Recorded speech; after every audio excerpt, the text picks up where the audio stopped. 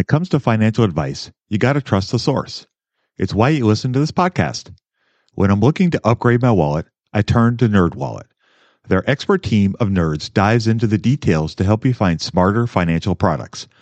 Before NerdWallet, I'd pay for vacations with whatever was in my wallet, but I was missing out on miles I didn't even know I was leaving on the table. Now I've got a new card worth more miles and more upgrades. What could future you do with more travel rewards? A hotel upgrade? Lounge access? Wherever you go next, make it happen with a smarter travel credit card. Don't wait to make smart financial decisions. Compare and find smarter credit cards, savings accounts, and more today at nerdwallet.com. NerdWallet, finance smarter. As with all cards, credit is subject to lender approval and terms apply. When you need mealtime inspiration, it's worth shopping Kroger, where you'll find over 30,000 mouth-watering choices that excite your inner foodie. And no matter what tasty choice you make, you'll enjoy our everyday low prices, plus extra ways to save, like digital coupons worth over $600 each week. You can also save up to $1 off per gallon at the pump with fuel points. More savings and more inspiring flavors make shopping Kroger worth it every time. Kroger, fresh for everyone. Fuel restrictions apply. I love this podcast because it crushes your dreams of getting rich quick. They actually got me into reading stats for anything. You're tuned in to the Investing for Beginners podcast. Led by Andrew Sather and Dave Ahern. Step-by-step premium investing guidance for beginners. Your path to financial freedom starts now. Starts now.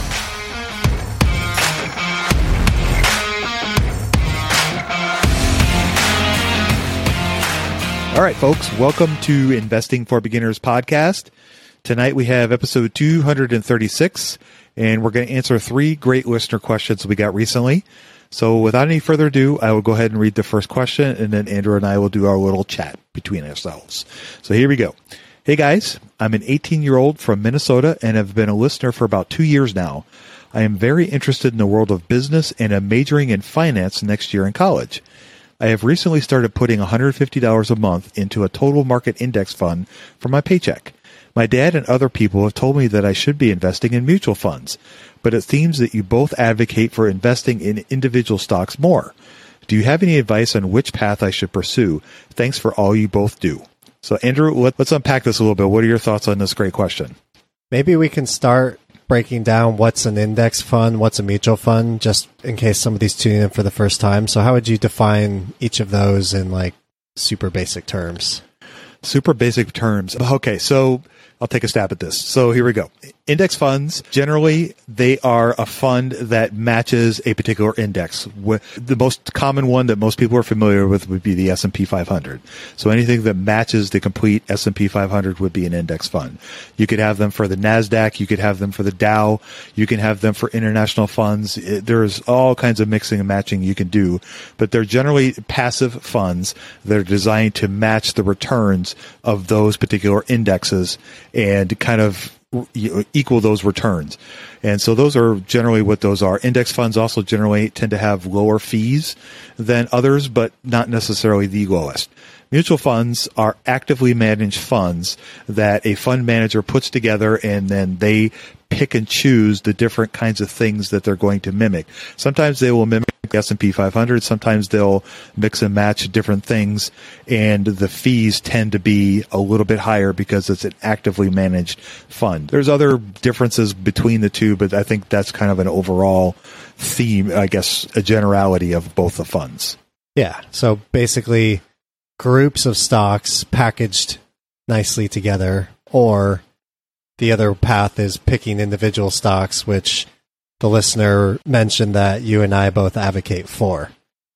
I know for me personally, I've never bought a mutual fund unless that was the only option I had in a 401k.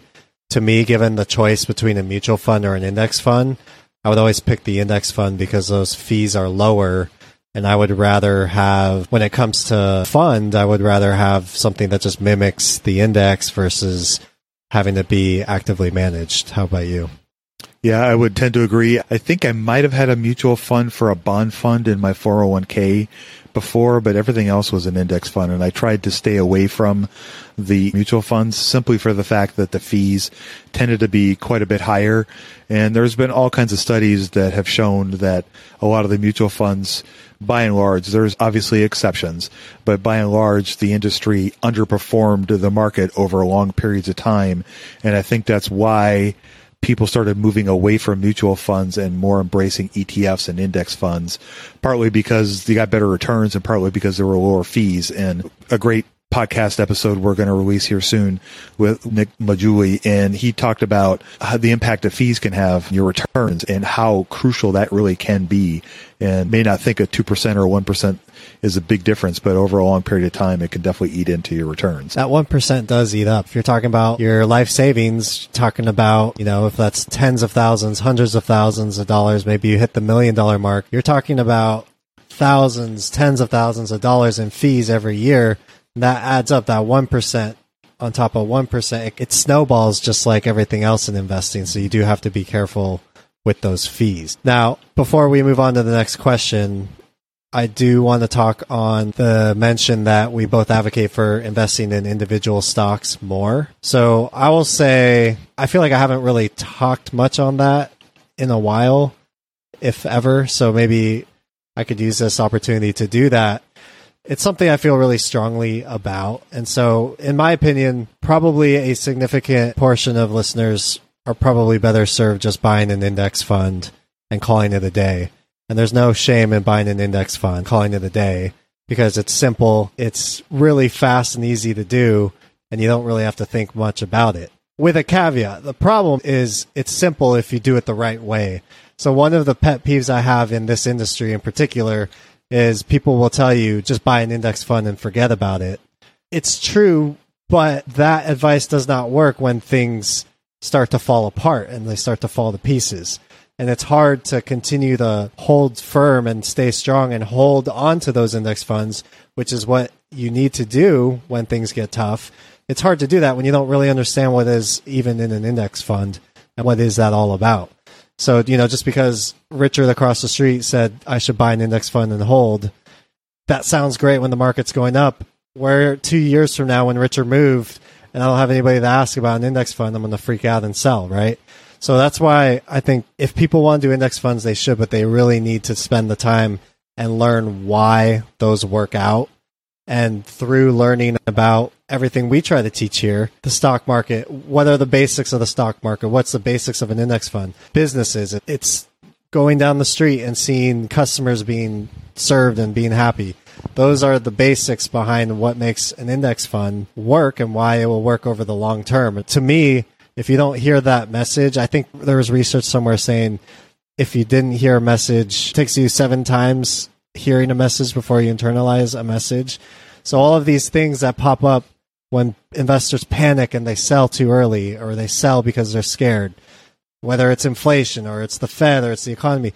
By the way, recessions do happen all the time, right? All of these little things that people don't think about, but that's why you need to learn about getting to the basics and make sure you're doing that before you're investing. So that's kind of like my piece on, I think a lot of people should do an index fund. Probably they should forget about it and move on. So I personally do individual stocks. And the reason why I do it is because it is very inspiring for me. It's personal for me. And I'm able to tangibly see where my money is going to. And when I'm able to do that, it really incentivizes me to save and invest more and more and more. So if I were to give an example, take a store like Dick's Sporting Goods. I think most people have probably should be familiar with the Dick's Sporting Goods. There's a bunch of sporting goods. It's cleats, baseball Golf. bats, but that's the one, right? They have Golf Galaxy inside most of these Dick's Sporting Goods. And so when I go inside the Dick's Sporting Goods, I can go in there and I can see somebody leaving with a new set of golf clubs. And so I can see, oh, look, this business is making money. I can go down to the Top Golf or the Drive Shack, these places where it's like you have to wait hours sometimes to get a bay to be able to go play. All these new golfers, young millennials who are taking up the sport for the first time, I can see that and then see them going to Dick's, see them having to buy new golf clubs, new golf shoes, new golf balls.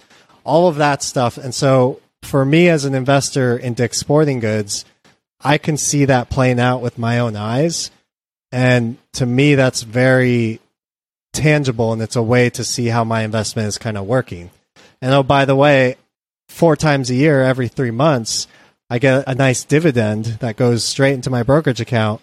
And that's Dick's Sporting Goods say, hey, we sold a bunch of golf clubs. Here's a portion of that back. So to me, it's like a feeling of like being able to see and experience what investing really is and being able to internalize it. I've found that so motivating ever since the first time I bought Microsoft. It was a similar idea. Like, I saw how much my brother, who spent so much time playing video games, how much he loved his Xbox. This was back in 2012, and I knew Microsoft owned Xbox, so it wasn't the greatest analysis back then, but it was enough to get me in the game and get me participating in that. And so for me, that gets me really excited, and it's more tangible in that way than kind of just feeling like a cog in the machine to me. Of course, the reason why I pick individual stocks is because I do believe I could beat the market. Of course, there's that too. So, you have to have the passion there, I think. Otherwise, there's no point in really trying. I've found that when I look at the way we talk about stocks, Dave, it's hard to find other people who are, most 99% of people probably aren't as passionate about this stuff as we are. So I think that plays a huge advantage. You're like one of my secret weapons here. I mean, we've talked a lot, and ever since I brought you into the process, it's done great things for the stocks I've been able to pick and see. So that's why I pick individual stocks, and I can see other people choosing that way as well, whether you follow the picks I do or you do it yourself. But that all said, there's no shame in buying an index fund and being happy if you're happy with 10% a year, doing that and not worrying about a lot of the other things, as long as you've internalized what's really important, the principles and the fundamentals of what's going to give you a good chance to do well in the future. When it comes to financial advice, you got to trust the source. It's why you listen to this podcast. When I'm looking to upgrade my wallet, I turn to NerdWallet. Their expert team of nerds dives into the details to help you find smarter financial products. Before NerdWallet, I'd pay for vacations with whatever was in my wallet, but I was missing out on miles I didn't even know I was leaving on the table. Now I've got a new card worth more miles and more upgrades. What could future you do with more travel rewards? A hotel upgrade? Lounge access? Wherever you go next, make it happen with a smarter travel credit card. Don't wait to make smart financial decisions. Compare and find smarter credit cards, savings accounts, and more today at nerdwallet.com. NerdWallet, finance smarter. As with all cards, credit is subject to lender approval and terms apply. Let's be honest here. Your sex life is important. It helps us feel more confident and boosts our happiness. But sometimes we struggle to perform. Our life gets in the way. This is where Hims can help. With their convenient and discreet online platform, you can get help for your erectile dysfunction from the comfort and privacy of your own home. No more waiting rooms, no more awkward conversations, just a simple, direct path to treatment that works around your life, not interrupts it. Invest in your health today. Hims is changing men's healthcare by providing access to affordable sexual health treatments from the comfort of your couch. Hims provides access to doctor-trusted ED treatment options such as chewable hard mints, brand-name treatments like Viagra, or generic alternatives for up to 95% cheaper. The process is simple and 100% online. No uncomfortable doctor visits. Answer a series of questions on their site, and a medical provider will determine the right treatment option. If prescribed, your medication ships to you free. No insurance is needed. If ED is getting you down, it's time you join the hundreds of thousands of trusted Hims subscribers and get treated. Start your free online visit today at hims.com/investing. That's HIMS.com/investing for your personalized ED treatment options. hims.com/investing. Hard mints are chewable compounded products which are not approved by or verified for safety and effectiveness by the FDA. Prescriptions require an online consultation with a healthcare provider who will determine if appropriate. Restrictions apply. See website for details and important safety information. Subscription required. Price varies based on product and subscription plan. Yeah, amen. I love that idea of understanding the basics and the fundamentals before you go on and do other things. And if you watch just about any sports movie, they all those coaches that are so famous, they just pound on the fundamentals before they can start doing the fun stuff. Remember the Titans.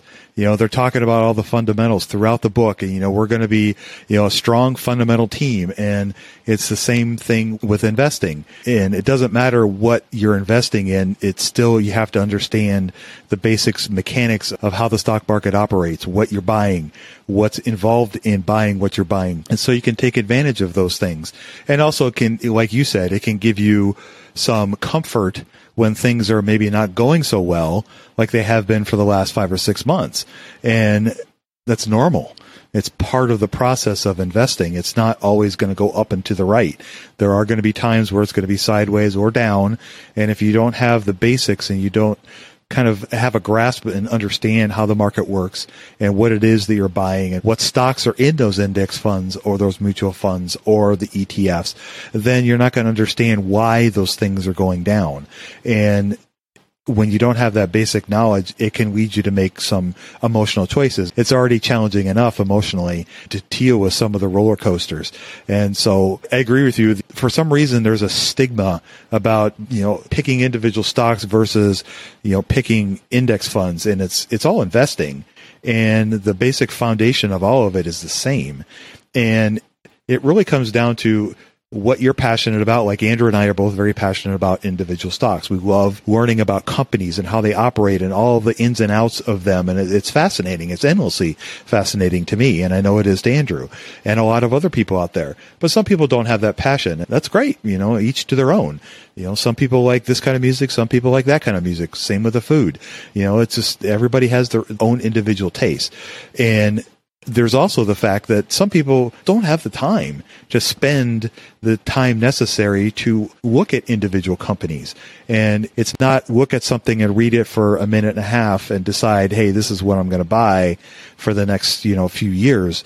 A lot of times, unless you're following somebody, a lot of times, there's work that needs to be done. And sometimes, buying ETFs or index funds work better for people's lives. And for a lot of people, that's just a better use of time because they got 4 kids, 3 jobs, a wife, a boyfriend, a husband, a significant other of some sort. They just have so much other things taking up their time. They just don't have the time, to devote to all that. And so, looking at individual stocks may not be the best use of their time for the bang for their buck kind of thing. But still understanding the basics of what you're doing is still fundamental to that. I wholeheartedly agree with everything Andrew was saying. And so I think I'm going to stop because he did a great job and, I have nothing else to add. So unless you'd like to tag on, why don't we go ahead and move on to the next question? What's the best way to get started in the market? Download Andrew's ebook for free at stockmarketpdf.com. Yeah, let's do the next one. That was good. So, hi, Andrew and Dave. I'm Jason, a 19-year-old worker student in Italy. I started listening to your podcast for a while now. I opened a brokerage account and started investing monthly in the S&P 500 and dividend stocks. I find value investing really interesting. I'm diving more into it every day, but there's a question I need to ask. Let's say I found a great company that gives dividends that I think it's undervalued. I buy it and reinvest in it monthly. After 5 years, it's still growing, and the same for the dividends, but then its stock price rises for reasons XYZ, and the intrinsic value that I give to it is far lower than the current stock price. In this situation, should I continue to dollar cost averaging and get good dividends? So maybe that first part of the question, if I'm understanding it correctly, he's bought a stock, he thought it was undervalued. Now the stock's way higher than what he thinks it's valued. Should he continue dollar cost averaging into it? That's a great question. And it could be a tough one to answer because I hate to use this term, it depends. It's such a lame phrase. It really does depend. So how about I'll take one side and then maybe Andrew can take the other. So if I was going to say, I'll just use a company. Let's say you're buying a company and it is, I'll pick, how about Adobe? So Adobe is a company that I bought at the time. The stock market crashed. I thought it was undervalued. I was able to get a great company and it was paying me a dividend and it kept going up. At some point, the company would get at a high enough valuation that I don't think that it could keep growing, but I don't know if I want to keep putting money into it. And at that point, I would want to try to find a better use of my money and try to find a better idea that I think could grow faster, because at some point every company it'll meet gravity. And so that growth should slow down. Doesn't always mean it will. There's always those exceptions to the rule. Amazon until recently, Costco is a great example of a company that just keeps going up and it just keeps defying logic. And every time you look at it, you think, why didn't I buy this? And it just keeps going up because it's too expensive, but it keeps going up. It's just one of those things. But let's say that our example, Adobe, keeps going up. For me, I would start to look for something that maybe offered me a better return over a longer period of time, because maybe that's more undervalued. And if you keep adding to that position, Adobe, as it keeps going up, you're going to increase your cost basis, which means in time your return might slow down, and that could harm you. Now, I guess I'm going to be curious to hear what Andrew has to say, maybe on a different tact of that. So, one of the quotes I've heard from the great Peter Lynch. Peter Lynch was this all-star investor for Fidelity. And he said, I don't want to butcher it. I know what you're going to say. Selling your winners and buying your losers is like watering the weeds and cutting the flowers, something like that. And so it's this kind of like this idea that the stocks that are going up are probably going up for a good reason, probably because the company's doing a great job. Whereas the stocks that are going down might be going down because the business actually is really struggling. So you can always look at it two sides, just like Dave was saying, where I've added to winners and then saw the price came down. And I was like, I was trying to water the flowers and then the flower turned into a weed. I've also added, and it ended up being a great time to add, even though the price had gone up a lot, because the company continued to grow. So you really, I think, have to look at the company itself, how that reflects in your whole investing plan. I mean, I'm sure people probably do it differently. I always try to find a new stock every month so I can get diversification through the next 12-month period that I might have. Sometimes I might break that rule, but in general, I try to do that. But for somebody else, maybe they're doing that a lot less frequently. So you really just have to balance between what's your personal dollar cost averaging strategy and then what are the opportunities that are right in front of you right now. I think that's what makes investing so interesting, because Apple stock, for example, it was a great time to buy it when Buffett bought it. But if you bought it when it was super, super expensive, it might not be a great time to buy. So we're looking at the same stock, two different time periods. You really just have to take what opportunities are in front of you. That's why I think you have to look, why did the stock price rise? What are my other opportunities? And how am I going to make that decision? So to me, I can't really say, well, yes, you should dollar cost average, or yes, you shouldn't. Yeah, I would agree with that. And the thing about value investing is there's so many different shades of it. And there are some people in the value investing world that will buy something that's undervalued, and then they will hold it till it becomes what they think is fairly valued. They'll sell that, take those proceeds and use it to buy something else, kind of rinse and repeat, and just keep doing that. And there's a lot of people in the value investing world that do that. They swear by it, and it works great for them. I guess I fall into the camp of more the Peter Lynch idea of trying to keep watering my flowers and cutting the weeds kind of idea. It can make it a bit more challenging, but Charlie Munger also said something great. He said, never interrupt compounding, never stop, compounding unnecessarily. That's one of the great, tragedies of investing is sometimes getting out, before the train continues to roll down the road. And I think that's one of the things that he and Warren Buffett have done an amazing job with, is their mindset of being able to stick with a company like an American Express or a Visa or any of these other companies that they've owned for, Coca-Cola for, multiple decades, and it just keeps, rolling down the track. And a lot of other people would have sold out a long time ago, but they would have lost all that compounding that they've gained. And so that's part of the mental part that can make it a big challenge. But I prefer to follow that Peter Lynch idea. I think it works better for me personally. And so I think it just really kind of comes down to what you're comfortable with. And if you're not comfortable holding after you think the company is a fair value, then follow that path. You want to keep trying to water the roses, then, by all means, think about that as well. So I hope that helps answer Jason's question. Budgeting was always a challenge for me. I struggle to find the best way to keep track of all of my money, not to mention all the time tracking down receipts, cataloging expenses, and trying to figure out what went wrong with my air quote system until Monarch Money.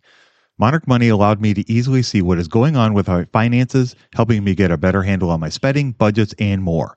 It's my go-to app every day, more so than my bank, because I can quickly see where I am with my budgets and spending, allowing me to invest more and spend time on the things that I want to do.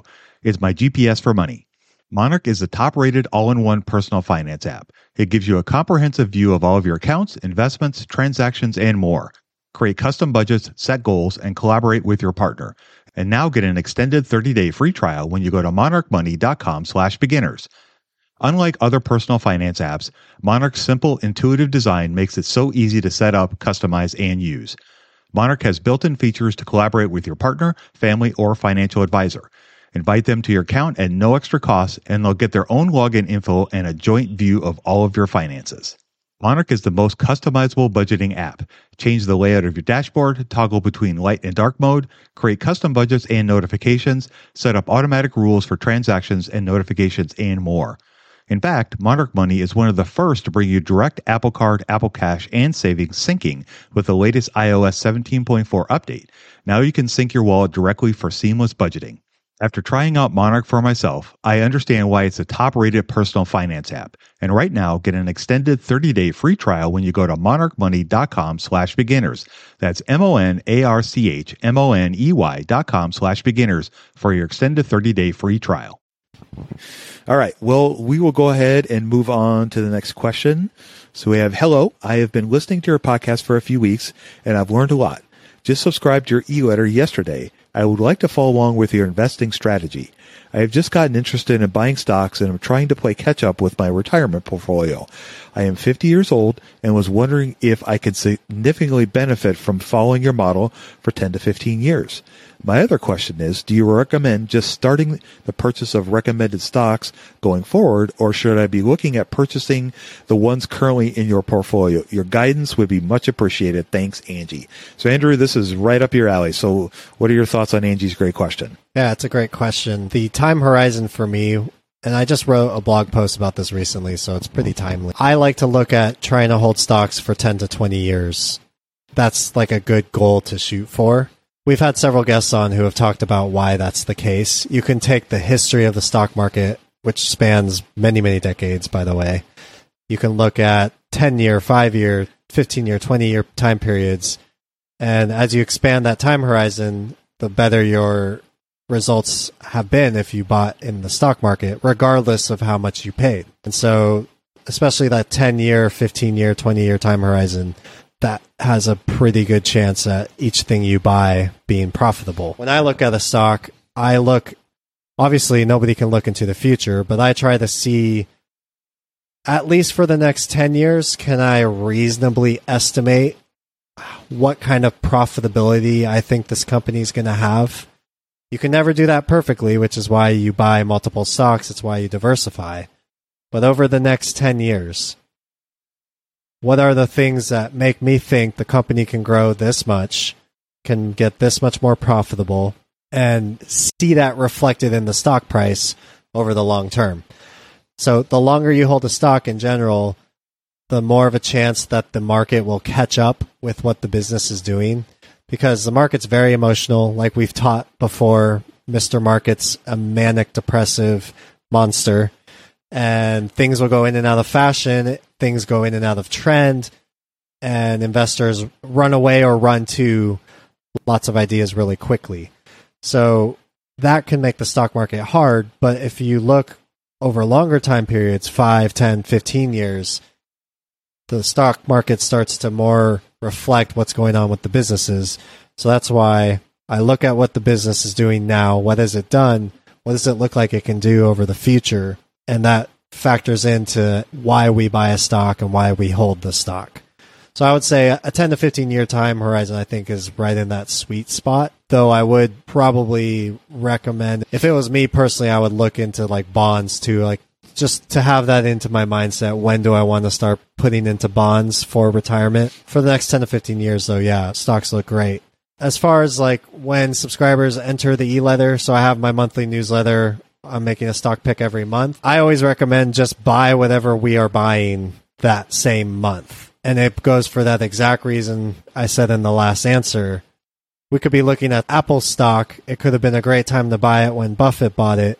Maybe you bought at the top and it was too expensive. That might have not been such a great time. Again, it all depends. Every opportunity is different every month. And so in my mind, I try to do this blend of like, I want to buy a great company. I want to hold it for a very long time. But I also don't want to pay a ridiculously high price for it because that could take years off of my compounding. So that's why doing that, you really have to pick your spots, be patient, and just take what the market's giving you. Something you like to tell me all the time, and I constantly need this reminder, is like sometimes you just got to fish where the fish are, right? Like I always like want to model my portfolio a certain way, but then you're like, I'll tell you like, man, I want to go for this stock, but it feels like I've been buying a lot of these kind of companies. You got to go where the fish are. So you just have to take those opportunities where they are. And so when you subscribe to a service like the e-letter, there's a bunch of positions in there already. They may not be great purchases anymore. This is why you have to take each situation as it appears. And that's why if it was me, I would be looking just to add each one over time as it came out. Yeah, that's the perfect way to do it because it allow you to build a portfolio over a period of time. And he also in the e-letter will tell you about different companies from time to time that are offering an opportunity now. So even though it's been something that he bought in the past, it's a good value to buy now as well. And I guess the other thing to think about too is, he spends a lot of time working on this. So we were talking off air before. How many hours do you think you spend on a pick a month? At least 80. I'd say that's an understatement. At least. Yeah. That's all the time, the reading of the financials, trying to find companies that are opportunities, as well as, he and I talk about this a lot. And, he's reading books. He's listening to transcript, earnings calls. He's watching videos. All these things go into, it all compounds. And so companies that he may have picked 6 months ago, the learnings he learned from that company applies to today. It's all part of the process of learning how to do all this.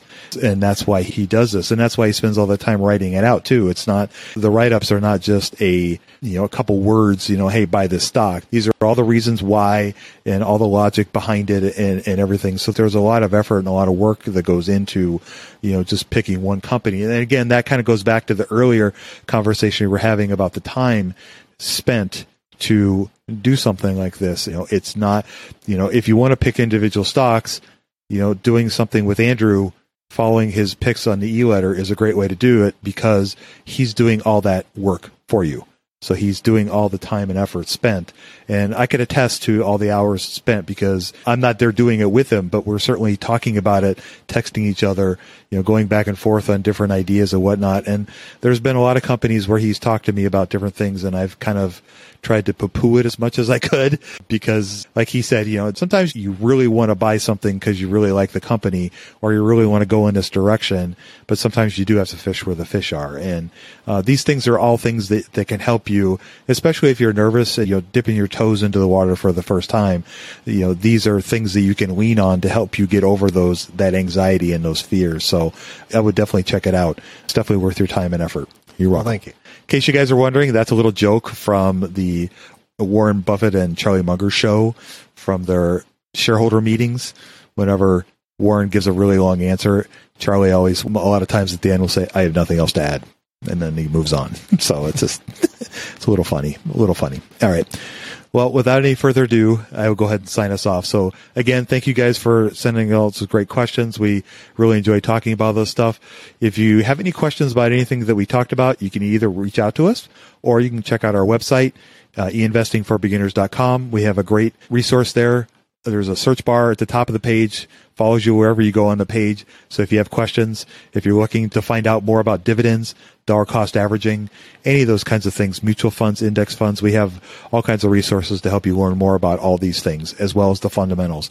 If you're new to podcasting, if you're new to investing, go check out our Investing for Beginners series. It's episodes 43 through 47, I believe. Okay. If it's not 43, it's either 42 or 43. You're probably if you go to our right. podcast page on our website, it does tell you all the beginner episodes there. And it'll walk you through all the beginning episodes. It's a great resource for you to kind of get your feet wet and learn. So without any further ado, I'll go ahead and sign us off. You guys go out there and invest with a margin of safety, emphasis on the safety.